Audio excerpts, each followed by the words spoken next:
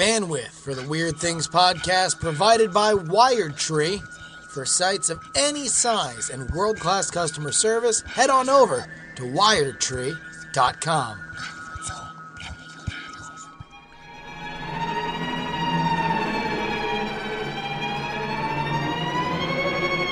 Hello and welcome to After Things. I'm Andrew Main, joined by Brian Brushwood. Hello.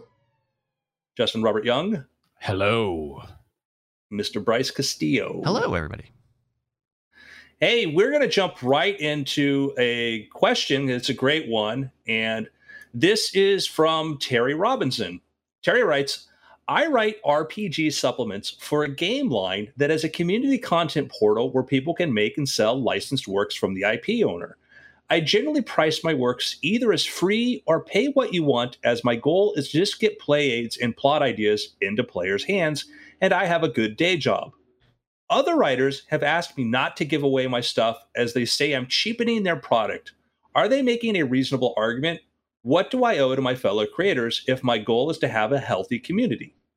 That's a good question. So man, that is kind of a tough spot in that once you have a commons then all of a sudden your behavior affects other people, and I guess both you and I, Andrew, have dealt with this in the Magic community, in that there's a commons of shared methods, general methods for deception, specific methods for deception. There's lineage of who created what idea and subtlety that goes on, and so on the one hand, everybody wants lots of new ideas in the Magic community, but on the other hand, if you just allow everyone going willy-nilly, then it might be that many people start ripping off other people. So you want to try to keep everybody happy. So certainly listen to other folks who feel like you're reducing the value of their work.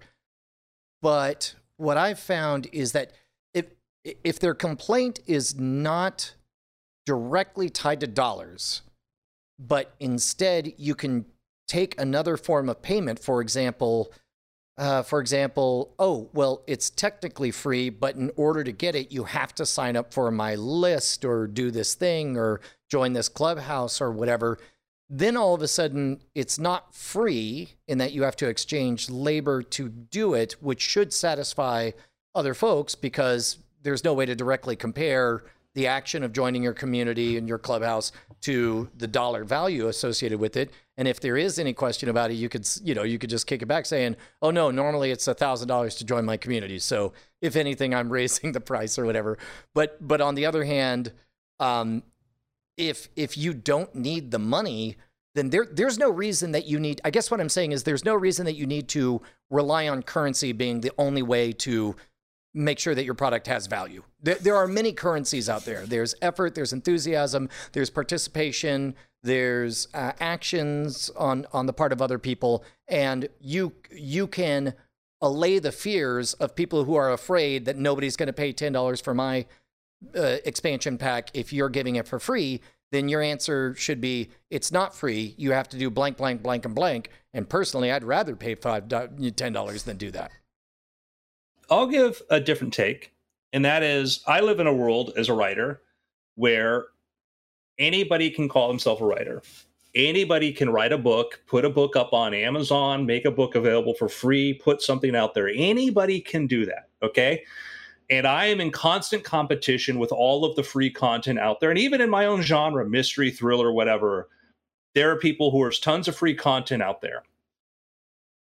I call myself a professional because I can compete with all the amateurs. I can compete with the people who do it for fun. And I think that I'm afforded, because I'm a pro, to have enough time to make sure my stuff is, and there are great amateurs out there, let me be very clear. But for the most part, because I'm a pro, which means my job is to write good books. My job is to make sure my material is better than the amateur.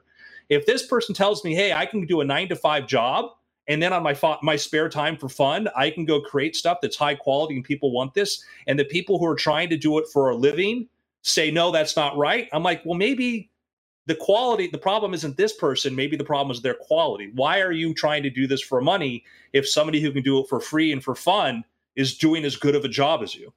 Maybe their quality needs to be better. Maybe they need to be offering more to people because if it's that easy to create good content, I don't think I think you're creating this. You have permission to use this medium. You're not taking anything from anybody. We face this in Magic a lot, where people are like, "Oh, this person prices so cheaply." Like if somebody wants to go charge $100 to go do a birthday party, and that's going to impact your business, you're in the wrong part of the business. You need to be in a different part of it. And I would hear this all the time, like, "Oh, the amateurs, they cheapen," and the people who I think complain the most weren't that pro. They were called themselves pros, but their product wasn't differentiated enough. I'm like, yeah, if somebody can go to the magic shop on a Saturday, buy 5 tricks, practice them, and go out and go do birthday parties a month later and have customers be as happy with their show as they were with your show, the problem isn't them. Yeah. And I think that there comes down to this idea of protecting a role that may or may not fully exist. And a lot of times what I think community frustration is just manifested disappointment and people being upset with how their experience is going and looking to project and find reasons as to why. And so you would say, okay, well, why aren't my things selling? Well, because you got these people out here giving it away for free. That's why. And it's like, well, okay, if you can't compete with that, then you do have a problem. The one thing I will say, though, is beyond the complaining, I do think that there is something to be said for understanding where there is a market, right? So if let's look at this email in a slightly different perspective and not focus on what I think we all agree is sour grapes from people that are charging more. If there is a community for which there is, it's worthwhile to pay money to do it, and you feel like that is something that you could charge a little money for, I think that part of that might be a sign to say, well, look, if maybe you should charge a little bit for your handiwork. And it's worth pointing out that in terms of overall satisfaction with the product, there are studies that indicate people feel more satisfied and like certain things more when they've paid for it. Like they get a deeper sense of satisfaction for it. I don't know if that's the case for this one thing or not, but it does matter psychologically that endowment effect, they call it, where it's like when you've given something up and you own a thing, then you value it more. I think I agree too, but I'd also say another factor is like one of the reasons I wanted to work with Amazon and I was excited to is because I know as a publisher they embraced the Kindle Unlimited program, which plug, but meant that people could pay it was like $10 a month or something and get unlimited amount of books to read. And there are a lot of people that like to read a lot of books, but they don't have a lot of disposable income to buy every book they want. And they subscribe to this program, because with that, you have access to hundreds of thousands of books, right? And for me, I want readers. I don't want money. I like money. Let me make that very clear. Andrew likes money. Fact. Andrew also does not like barriers between people who want my material and my material. Doesn't mean I want other people to distribute it for me freely. I like to be able to control that aspect of distribution. But if I can find a system where it gets people to it, because I don't, when somebody says, hey, I'm saving up to buy your book next month, or I want to do this, whatever, I feel flattered and saddened that there is that barrier between having this thing. And so there's a lot of people out there that like to play games, like to play expansions. There are a lot of people, a lot of spare time right now who are still struggling and whatever, and providing things, making things freely available and pay as you can. You're helping people. And if you're asking me, like, the amount of hours of joy you're probably bringing people who may not otherwise be able to afford this material, that's the only signal that I think you need, because you're not taking anything. You're not stealing a thing from anybody. There are people who say, no, I don't like the way this is affect on the market. That's different, but it's your material's not theirs. Yeah, I think we're all in agreement that there's no merit to the claim that you producing your content for free is materially taking anything away from anyone else. And if they say that, per Andrew and Justin's comments, then they are incorrect. I suppose I'm the only way my answer differed is, having said that, that doesn't make them any less a pain in your butt by loudly complaining about it constantly. And a tactical way to get them to calm down might be to point to something besides money that you're requiring in order to get it. And I will also say that I don't know what that community is like. I know that communities are often defined by, the blogs and message boards for which everybody pays attention, and that there are micro battles that exist within it. That certainly is true in Magic. And sometimes it is just better to make peace with people than to necessarily fight your holy war. But in general, if you're looking for other people to say that this is fine for you to do this, it's fine for you to do it.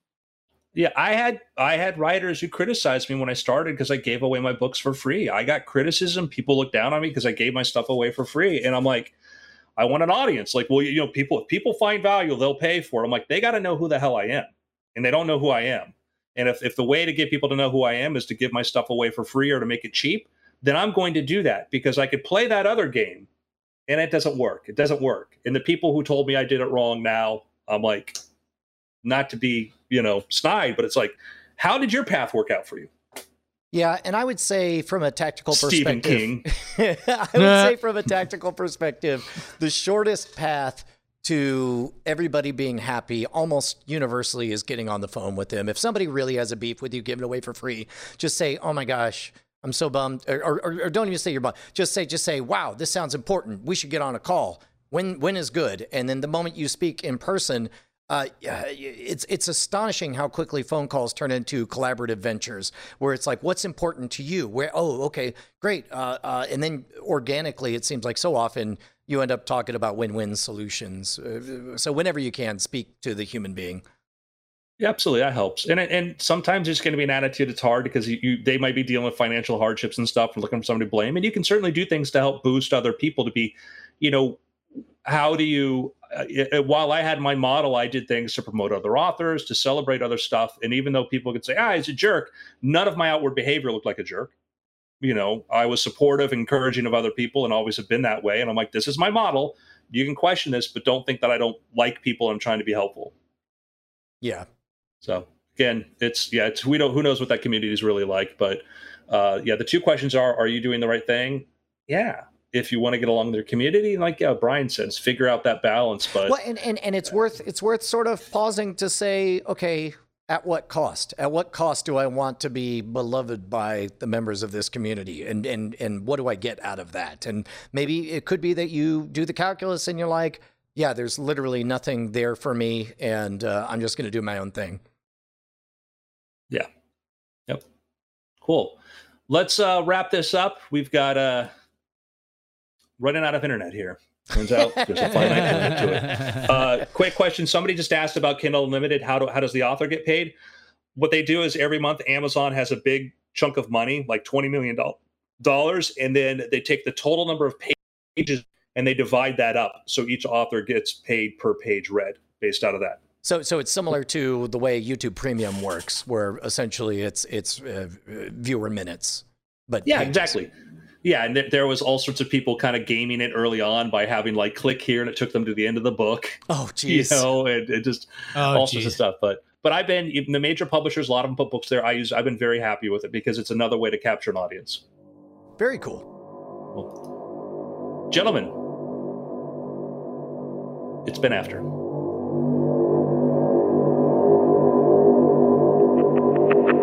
Diamond Club hopes you have enjoyed this program.